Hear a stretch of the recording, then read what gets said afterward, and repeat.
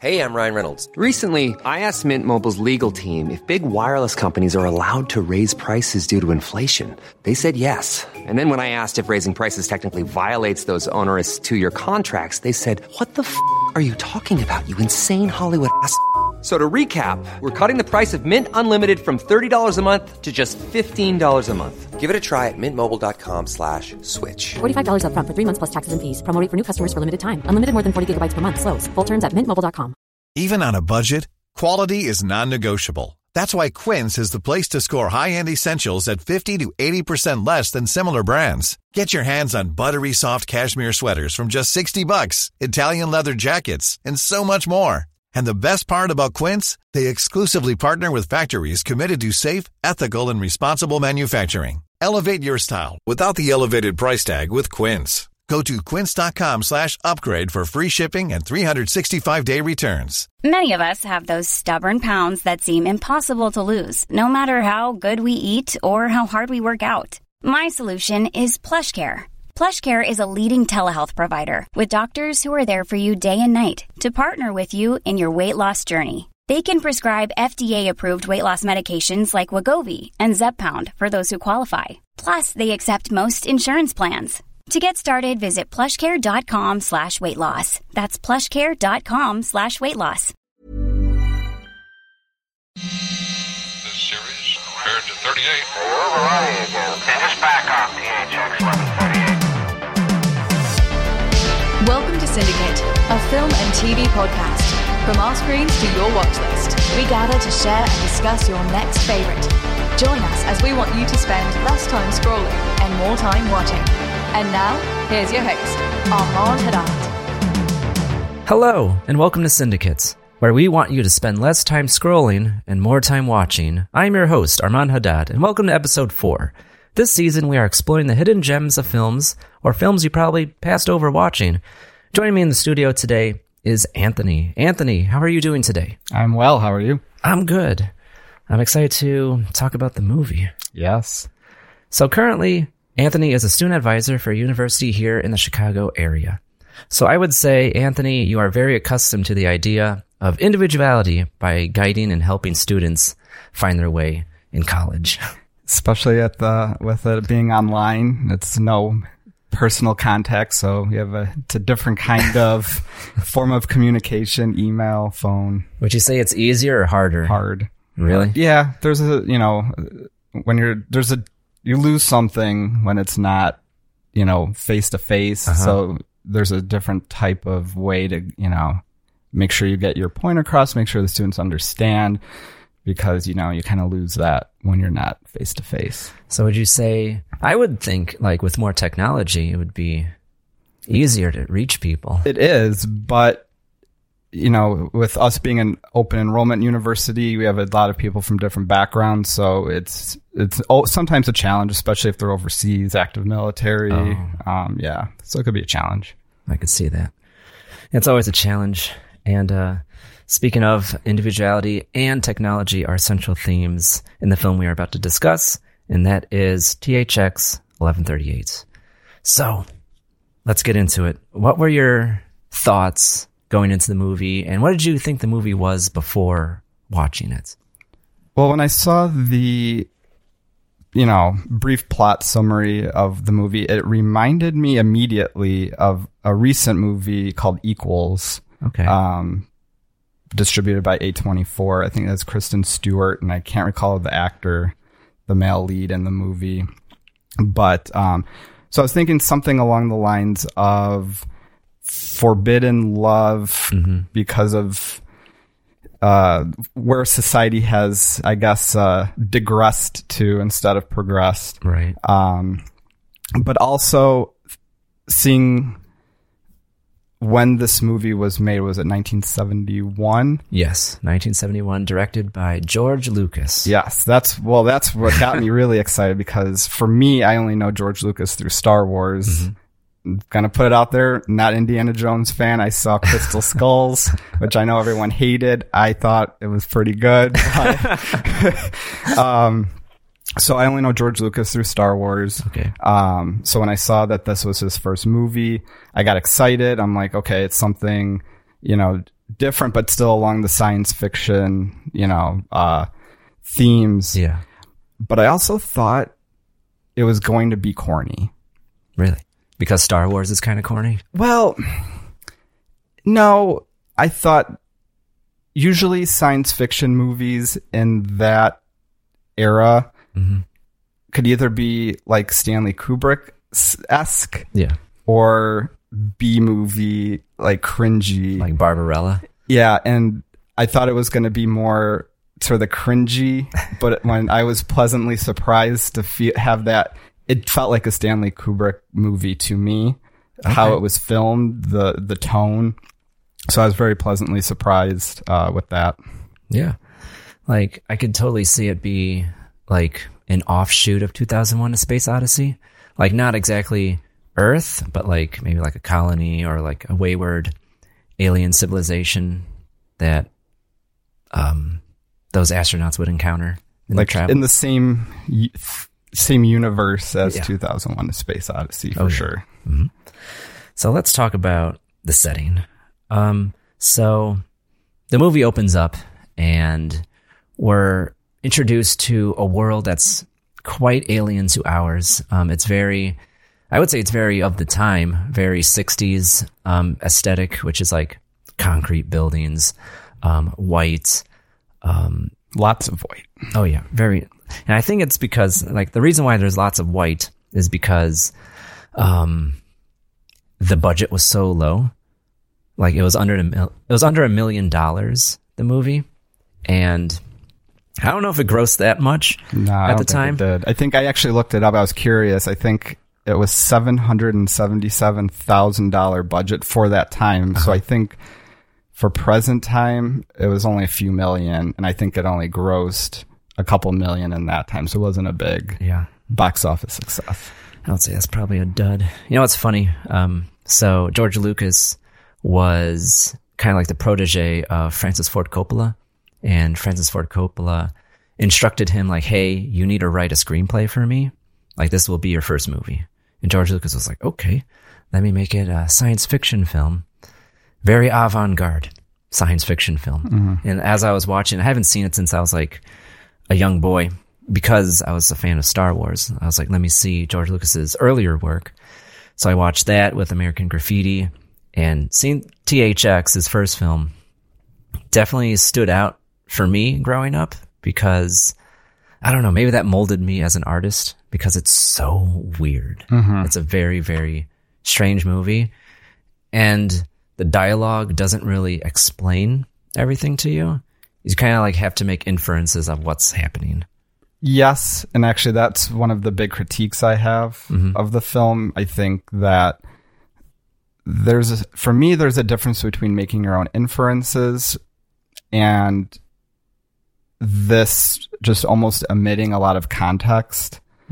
And because the movie's only an hour and 20 minutes long. Yep. I feel like you could have added on some time just to give us a little more context on some of the characters' motives. Yeah. Because it was very unclear, and then as events unfold, you need some of that context to fill in, some of the blanks there. Yeah. And apparently the lack of context was deliberate from Lucas, because he wanted to create a film that wasn't like a film about aliens for humans. It was like if we were opening a door in an alien civilization and just like peeking in, because like if you were to do that in real life, you wouldn't know what's happening.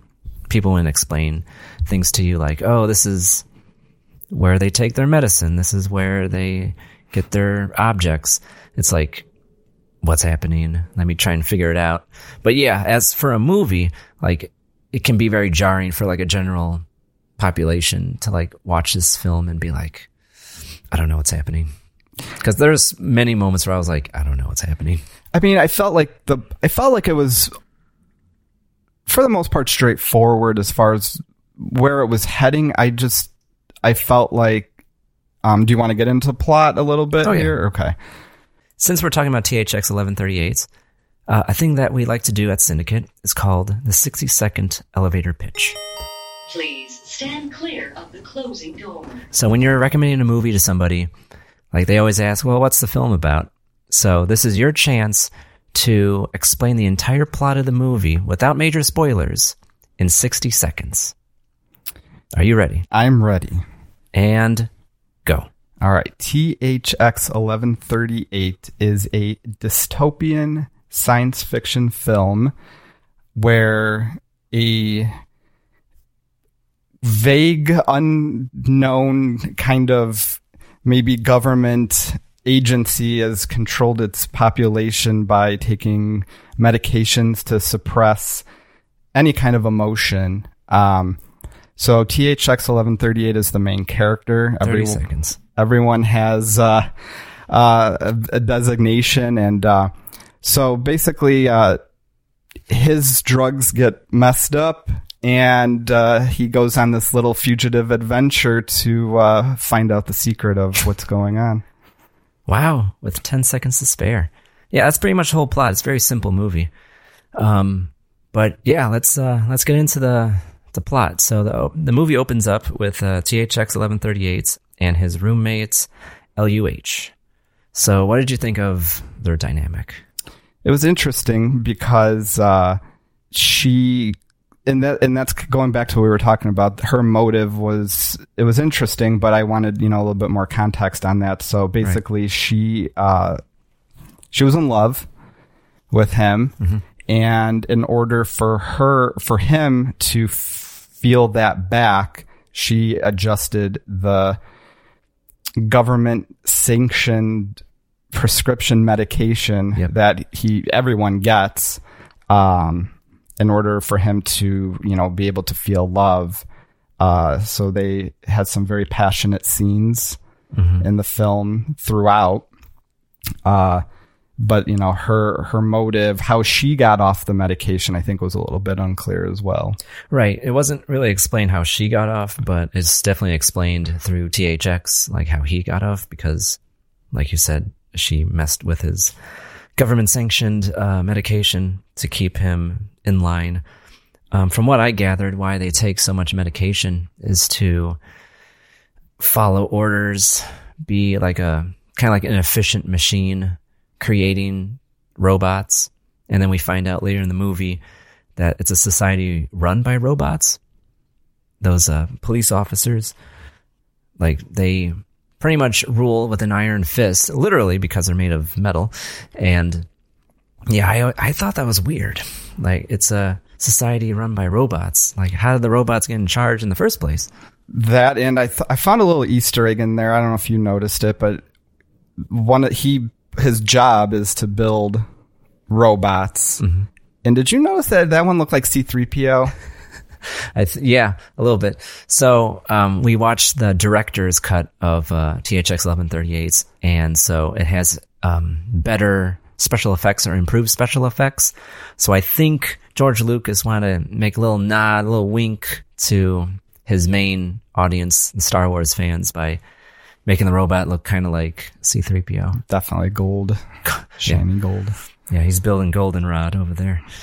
And speaking of Goldenrod, so they're nuclear-powered robots? Is that what you gathered? Yeah, it looked like some kind of uranium type, I don't know, like cylinder that he needed to drop in there. And of course, under that kind of pressure, he buckled to it, you can say, as he mm-hmm. dropped it a few times and caused a near meltdown. Yeah, so that's because... So he's building these robots, and we find out earlier in the movie that a meltdown occurred, and this huge explosion happened, and some workers died, and there's a booming voice over the intercom saying, like, be alert, avoid workplace casualties. And that was like the precursor to what's going to happen with THX, which is that he's going to get off his medication, and he has a very stressful job by putting these pretty much nuclear waste modules into the robots, which I assume are the batteries.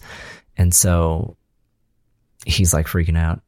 And it doesn't help that the government knows that he's not taking his medication. They're like keeping an eye on him. So they do what it's called. They do like a mind freeze or something, which scrambles his brain, which almost destroys the entire plans. And that was one of my favorite scenes when, after, they found out that he was off his drugs and they're kind of basically controlling him remotely and, making he's in this room by himself. It's all white, which is a lot of the scenes where there's punishment or something going on. Yeah. You don't see any depth to the setting that they're in. It's just like this white abyss, endless abyss, and they're controlling him remotely and moving his arms and his legs and making him almost like seize on the floor. So it just shows the kind of power that these overlords have. Oh yeah, it's very creepy. So let's get into the dystopian nature of this film. For me, growing up when I watched this, I think this was one of the first dystopian type movies I watched. So I think that molded my tastes in movies because it's definitely an interesting outlook. Because when you look towards the future, you think it's going to be like optimistic and hopeful, but the opposite can happen. Which I thought was fun with it being a George Lucas movie because, being so used to Star Wars, everything's about hope and good overtaking evil. Yep. And it was funny that his first movie was the complete opposite of that. Yeah. So, which is not going into it, not something I was expecting. I was expecting this along the same lines as Star Wars or what I know of Indiana Jones, like that adventure where, our heroes overcome those obstacles because that they're going to. But in this, there was never a moment in the film where you felt like THX was going to overcome it. Right. Like throughout the entire movie, like you feel like he can get snatched up or caught or killed at any moment. Like with Luke Skywalker, like you feel like he is going to defeat the enemy, blow up the Death Star and all that stuff. So I would say it makes it more like tension filled to have your protagonist not like, you don't know. It's kind of like the Game of Thrones of sci-fi. It's like, is he going to make it? I don't really know. And what helped build on that tension is, and why I also felt that connection to like 2001: A Space Odyssey, is that a lot of the scenes were very drawn out, very long, where it helps build that anxiety, especially at like the scene after he was caught. He was in a prison with some other people who, were caught for whatever reason. And just the scenes were very drawn out, and you see like kind of how these people are off the medication and how they truly feel about things. And what's interesting about those other inmates that he's with? So THX is THX, and then his lover was LUH. I interpreted THX as kind of like an acronym for sex, which is forbidden in their society. And then LUH is love, which is also forbidden. So his cellmates, one of them was called NCH, which can be short for Nietzsche. And like all of his dialogue is aligned with Nietzsche's teachings. And then PLO is short for Plato. And like same thing with that actor.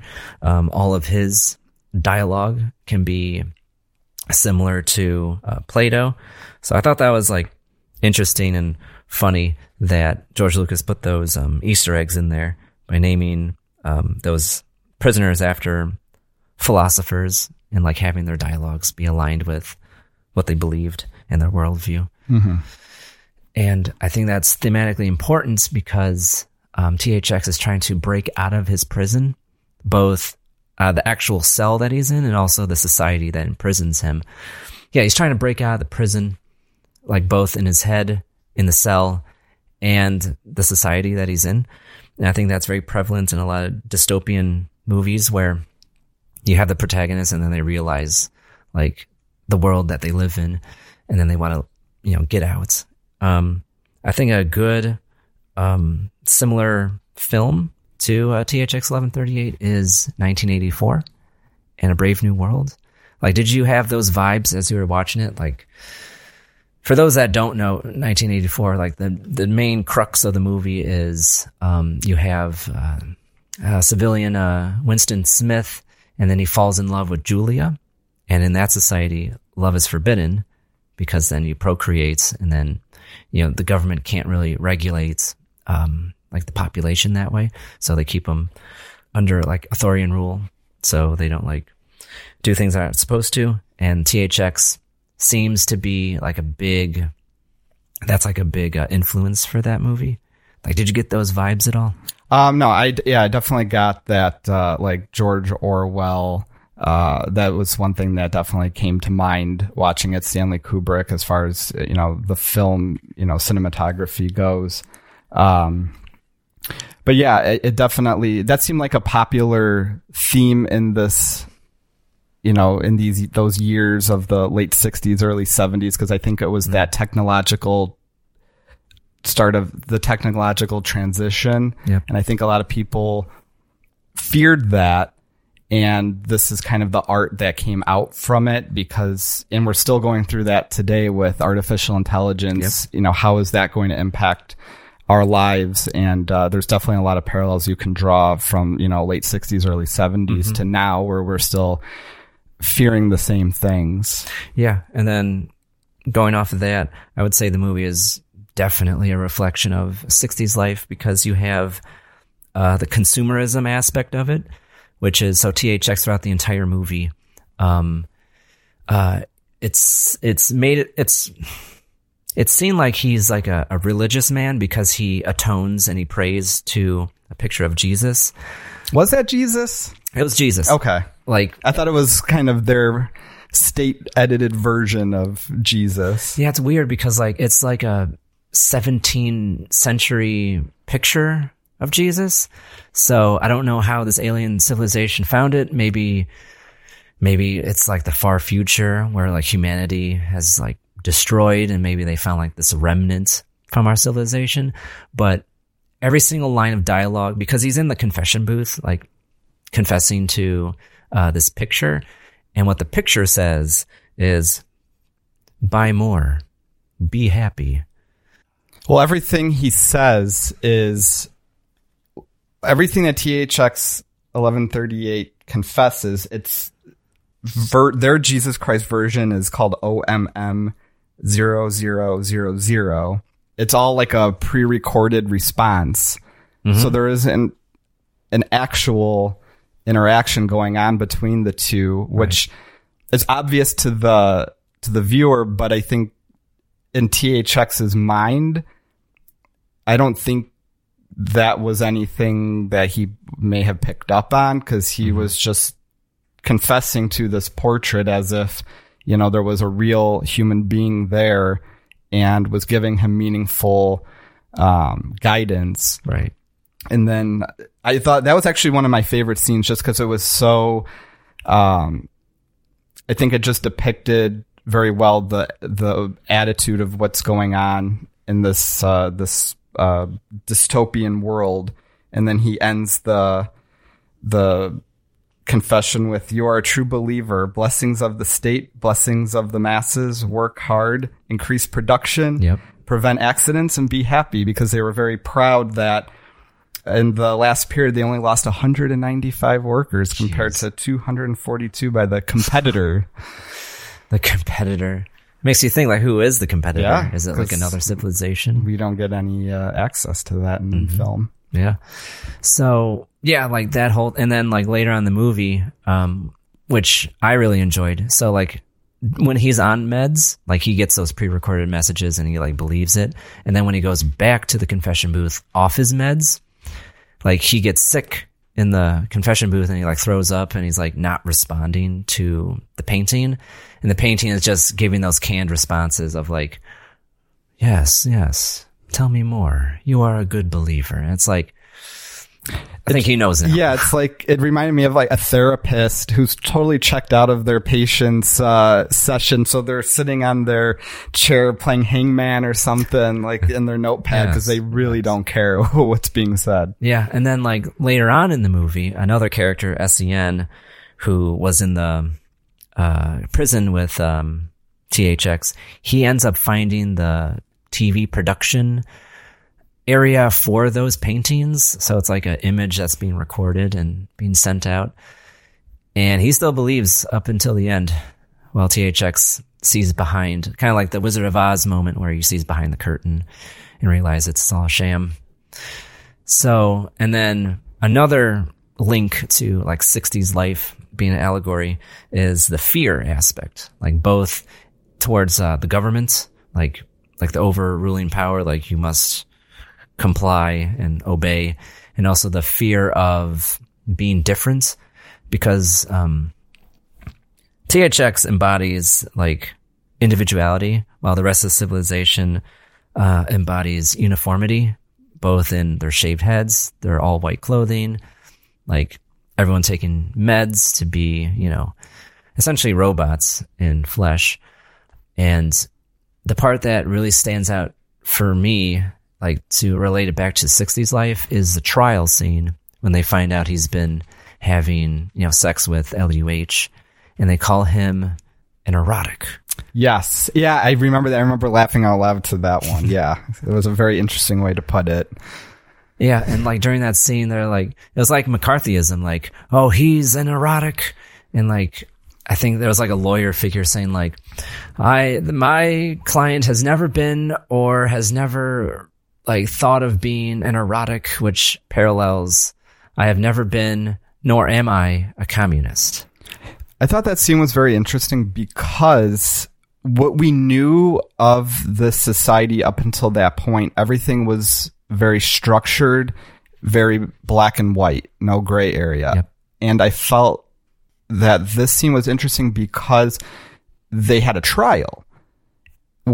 And leading up to that point, it felt as if you had done something wrong, that was it, and you were going to be sent to whatever punishment, you know, that was there. So I thought that was very interesting that they did argue over the crimes that he was being accused of. And so I thought that was interesting because it didn't seem as if anyone would have had an opportunity to be, you know, not convicted of, you know, the crime that they were on trial for.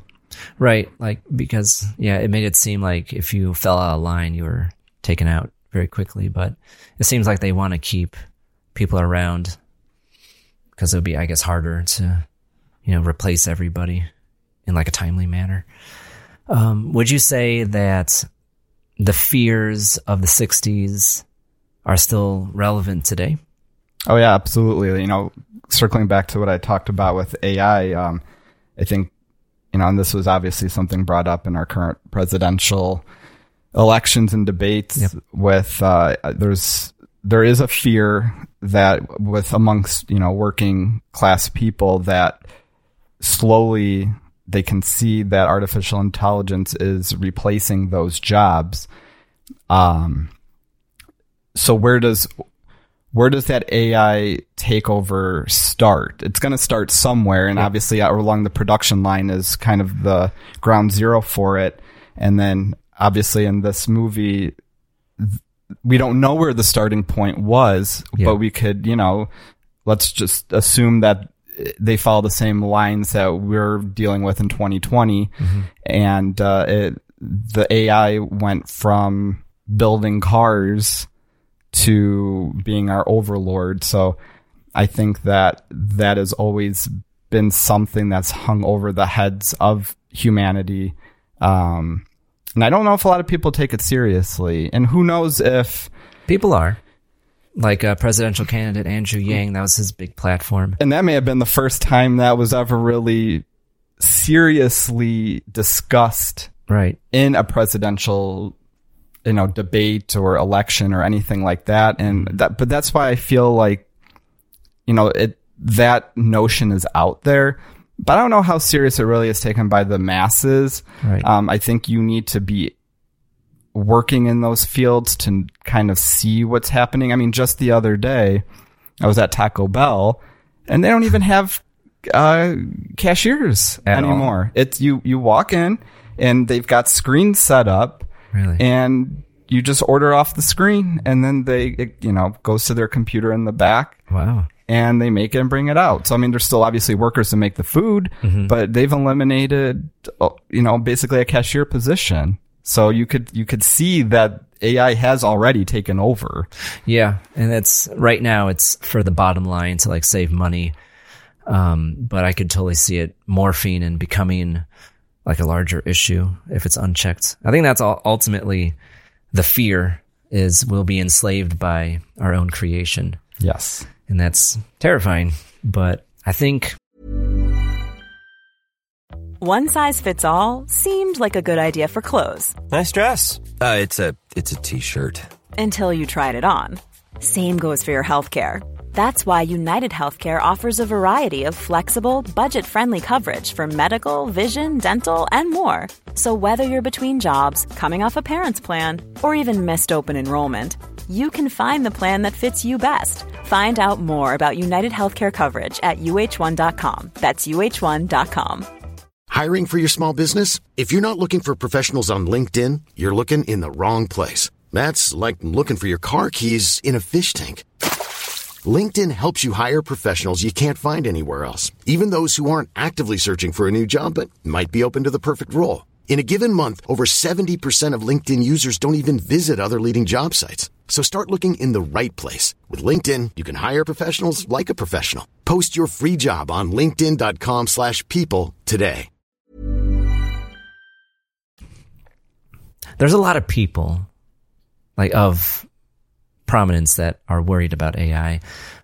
Stephen Hawking, before he passed away, he was talking about the dangers of AI and how we should not proceed with it.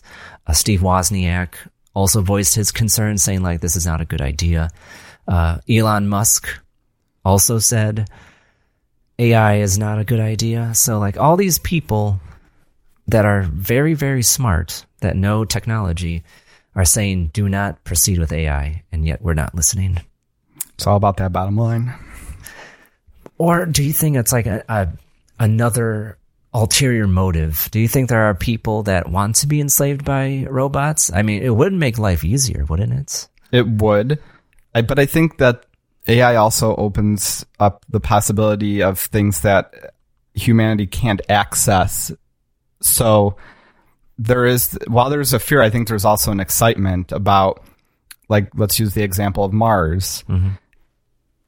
Currently, we can't send humans to Mars, but what if we had the ability to put a robot just like us on the planet where we can almost live that experience vicariously through that AI?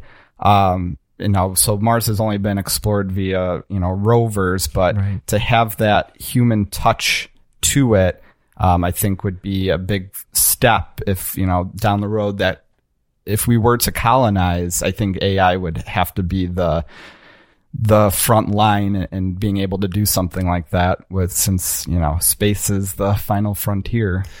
It really is. I never thought of it that way. I mean, it would make sense if we could create like a robot that is humanoid and like explore that way. I guess Boston Dynamics needs to step up their game and get some robots. Yeah, send those to shoot them off in a SpaceX rocket. And let's take it a step further. Okay, so I'm sure you are familiar with alien life. Very familiar with alien life. So, and you love Ancient Aliens, right? Not so much anymore. I was like on board with that. Like in the heyday of Ancient Aliens, I was on board. I think, I think a lot of what those theories that they present, I think there is some merit to it, but once we start talking about is Bigfoot an alien or all that stuff, I kind of start tuning it out. But I think there is some merit to that theory.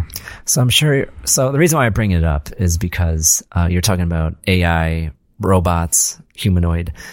There is a theory that the classical alien with the big head and the big black eyes, called the Greys, those are actually AI. Those are robots sent either from another civilization or maybe humans from the future. Do you think if we progress in AI, we would get to that stage of like having robots that pretty much look like organic things. Yeah, I mean, that would make a lot of sense. That, I mean, we haven't done it when we do our, interplanetary exploration. We don't send humans. We send, probes and rovers and things like that. So just we could mirror that to what we do. Is so if there was a advanced race out there wanting to, look at us, they probably wouldn't send themselves there. They would send something else. So their interpretation of a probe or a rover is a UFO with little gray people in there. So I think that's definitely a feasible theory. I mean, it makes sense to me. Relaying it back to THX, what did you think of the design of the robot guards? It had that 60s feel to their design. Yeah. They were in all black. Their face is like chromed out. They have like a riot gear kind of helmet on. But what's really funny, they obviously how those police droids are implemented is in a very Gestapo kind of way. Yep. But the funny thing about it is they're like the most polite kind of police officers, because they're always like, oh, everything will be okay, just come with us, like you'll be fine, like right. Trying to soothe the fears of whoever they're trying to capture. But it doesn't always end that way. They have their politeness, but if you continue to not obey, they will beat you with their batons. Right. It's like, come with me, please, as they raise their baton. Yeah. It's like, oh, okay, sure. Yeah. I feel good now. Yeah. But, I wanted to bring it up because, so THX is trying to escape. That's the kind of like the main theme, like going into the unknown. And it's a theme that I feel that George Lucas explores a lot in his movies, because the person getting that call to adventure and then going off into the unknown. You see it in Star Wars with Luke Skywalker, the farm boy, and he goes off on an adventure. It's also in American Graffiti, where the main character, I think is Ron Howard, and he gets that call to go off and to like have fun with his friends and race cars. So it's a theme that George Lucas likes to explore a lot. I would say it's the big like theme in life. So it's like you have the familiarity, and then something happens, and then you have a choice. Either go out on an adventure, and it's not always easy, or remain stagnant, and you don't grow as a person, and you just refuse the call. So a lot of movies that we reviewed so far in Syndicate explores that, and it wasn't intentional. It just kind of happened that way. Truman Show had that, where Jim Carrey realizes that he's in a world that's fabricated, and then he has a choice either to stay or to leave. And I think that mirrors THX too. We can get into the ending of the movie now. Spoiler alert. Spoiler alert. So after he was imprisoned, him and SEN. So it's THX, SEN, and they meet kind of like the Obi-Wan character. He's a hologram, so he's kind of like this mystical, technological person that looks like a human being. But used for entertainment purposes, because earlier in the film, part of their entertainment is watching these holographic performances. So they meet that actor, holographic actor, who helps them escape. Yeah, he was kind of like a commercial for a car, like a used car commercial. Yes, amongst other things. Yes. Yeah, they keep the population subdued, and to relieve their urges, they have like pornography displayed. Yeah. Very and strange. He's one of the actors in that too. But yeah, he's imprisoned after his trial that we talked about, where he was found guilty of being an erotic. And they're in this big white abyss, him and SEN and PLO. Yep. And other various inmates. And THX decides, well, after this rousing speech by SCN, Blofeld from James Bond. He's Blofeld? He's Blofeld. Okay, so that's Donald Pleasance. Yeah, because I know him from Halloween as Dr. Loomis. Yes. Yeah, that's how I forgot he was in Halloween. Mm-hmm. Yeah. But as a big James Bond fan, I immediately was like, that's Blofeld. See, I didn't recognize him without that giant scar on his face. Without the scar and the white cat. So yeah, after a rousing speech by Blofeld, THX decides he's just going to walk in a direction and try to get out. Yes. And SCN decides to follow him, and they start to kind of get confused on where they are because there's no point of interest. There's nothing around.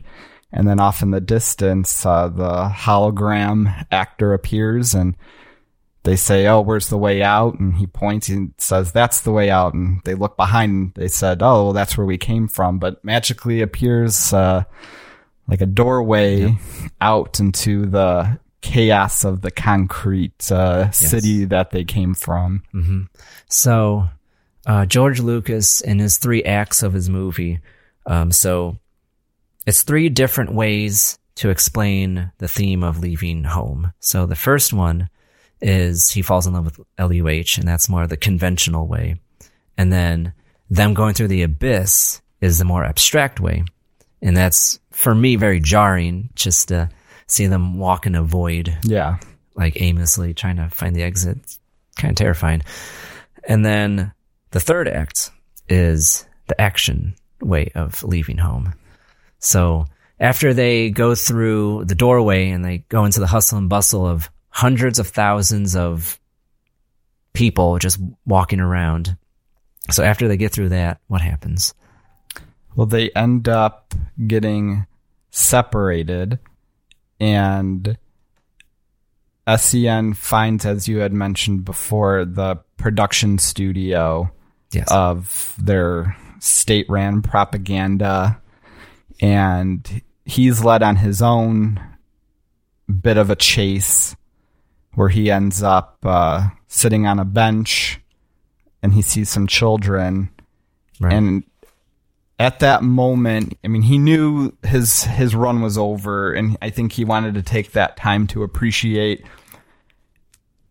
something that, because they don't live in a society where they take a step back to appreciate anything. Everything is work, production.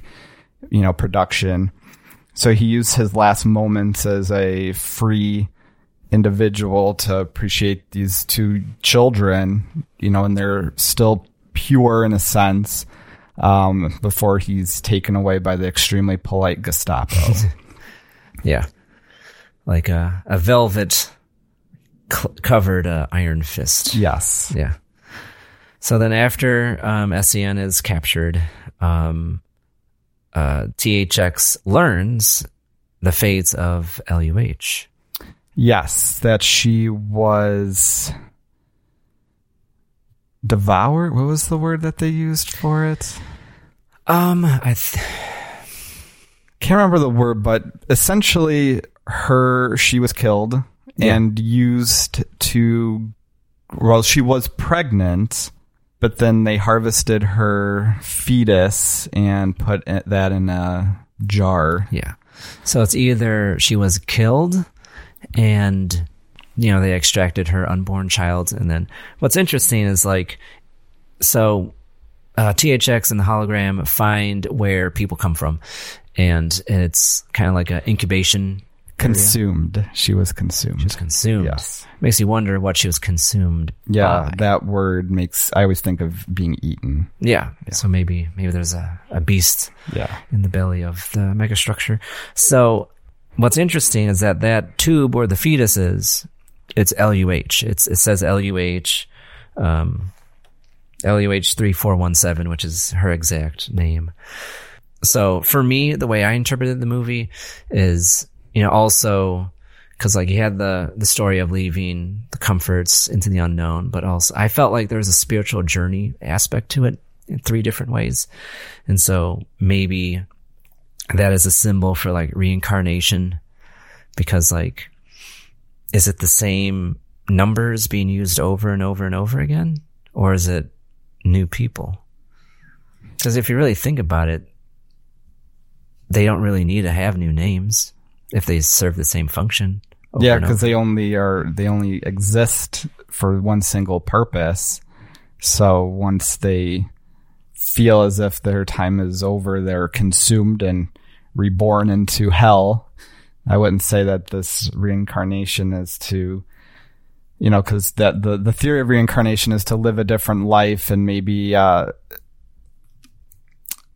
not make up for what you didn't do in your previous life, but maybe to look at life a different way and and things like that. But this is definitely the opposite of that. That if this is, you know, reincarnation, it's just a perpetual hell that, you know, you're consumed and then reborn to serve the same purpose.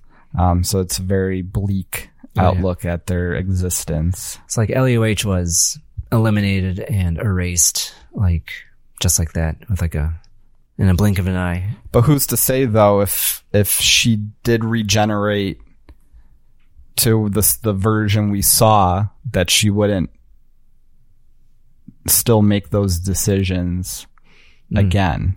So does that spirit, like a predestined? Yes. Thing? Does her consciousness or her spirit get erased and she's born into a new?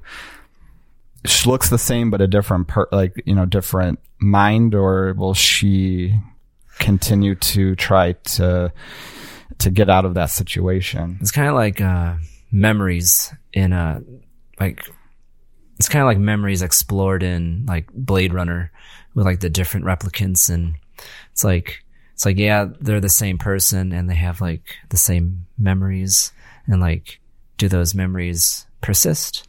Like, are they different? Like, it's definitely an interesting thought to think about. Like, would she be the same person even though she's like cloned? Or I guess that's a chance they're willing to take if it means another person on the production line.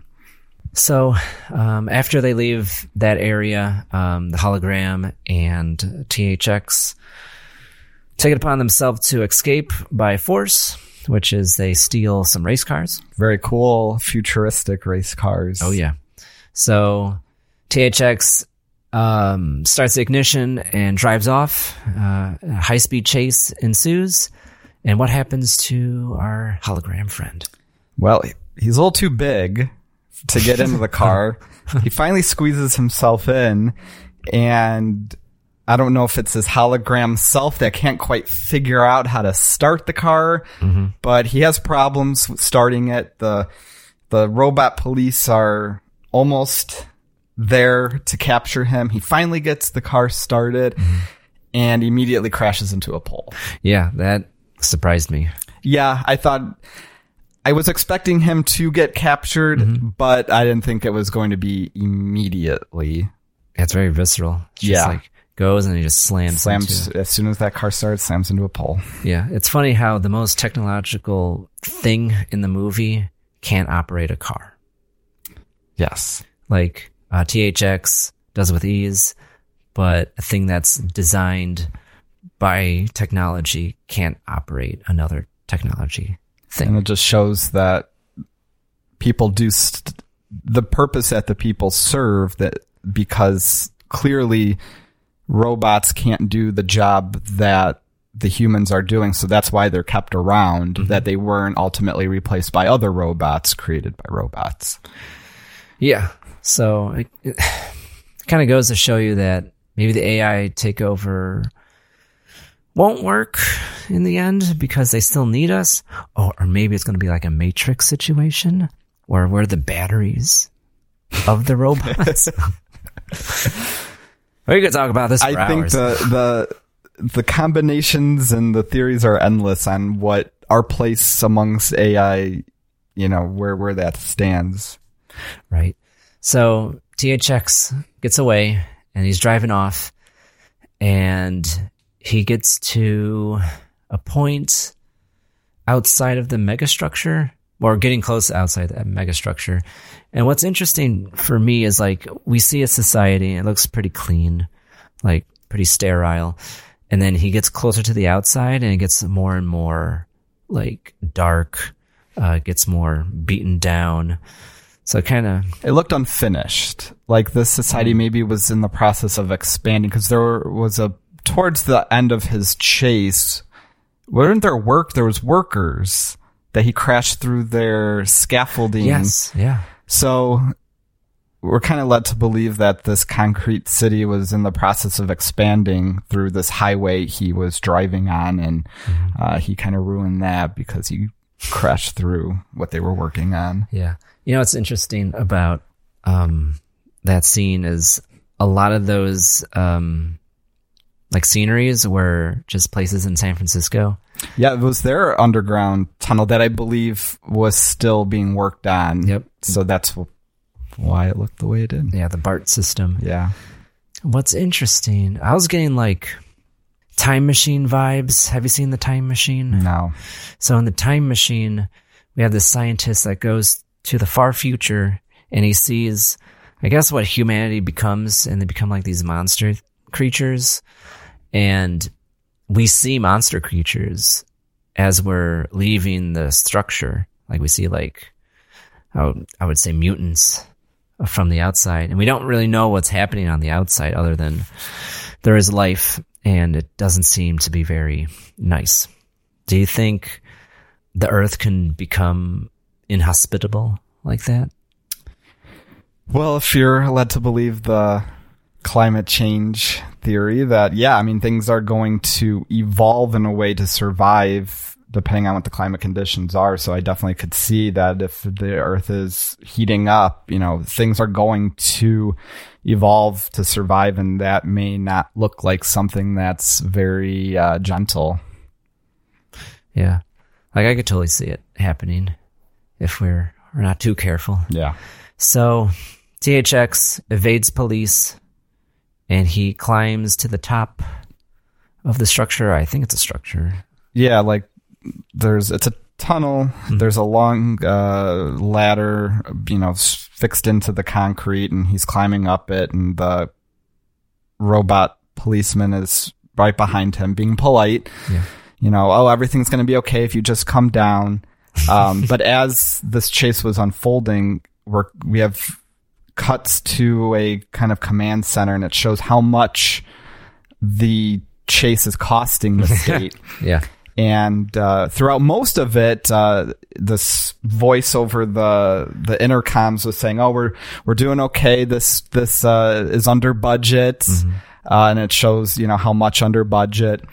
And then at the end, as the robot policeman is on his tail going up this ladder, the chase hit over budget, and at that point, the profit margin was no more, and the police robot had to leave him to see what is on the other side of that ladder. Yep.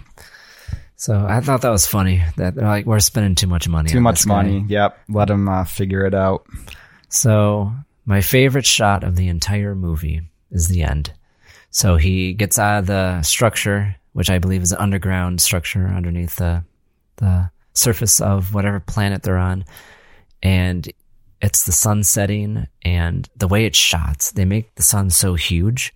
And to achieve that, they used 1,000 millimeter length lens. And to put that in perspective, like a normal camera is like 50 millimeters. So this lens is about 4 feet long. And it was like the prized possession of Francis Ford Coppola. So they used that to get that one shot. And it was very well used. But did you interpret that as the sun setting or the sun rising? I always thought it was setting. Could be rising. Because I felt as it was rising, because, you know, obviously movies are always filled with symbolism. That's unavoidable. So I felt as if the sun rising was the more of symbolism for a new beginning for THX on the surface of the planet. As far as instead of setting, where I felt like that message would be like, this is the end of his of his existence, and he would cease to exist on the surface of the planet. So I always thought it was rising. That makes more sense. Unless George Lucas has said that it was setting, but if he did, it's wrong. George Lucas is wrong in his own movie. I think, that makes more sense, that it's probably rising because it's a hopeful ending. He escaped the clutches of his governments. So like everything is kind of like on the up and up, but we don't really know what happens to THX. Nope. And that's kind of like where his story ends is where Star Wars begins. Yes, exactly. I was going to say where Neo's journey begins. Same thing with Truman Show. He's like, he breaks through the dome that he's been inhabiting, and then his story begins, and we don't really know what happens. And then with this one, it's same story where it breaks out. This was what if THX 1138 was Anakin's father? Bum bum bum. I could start a YouTube channel with that theory. Just saying. I mean, it makes a lot. I mean, it could be. Qui-Gon is like, oh yes, who was the father? This man named THX. Yeah. We're gonna say no father. That makes no sense. That would be great. So to end the show, we like to do the one reason why. So what would be one reason you would recommend this movie to somebody? I would recommend it for the same reason why I wanted to watch it, is because we all know George Lucas for Star Wars. Some know him also for Indiana Jones. We know the style of film he likes to make. He likes that adventure, drawn out adventure with several parts, like with Indiana Jones, with Star Wars.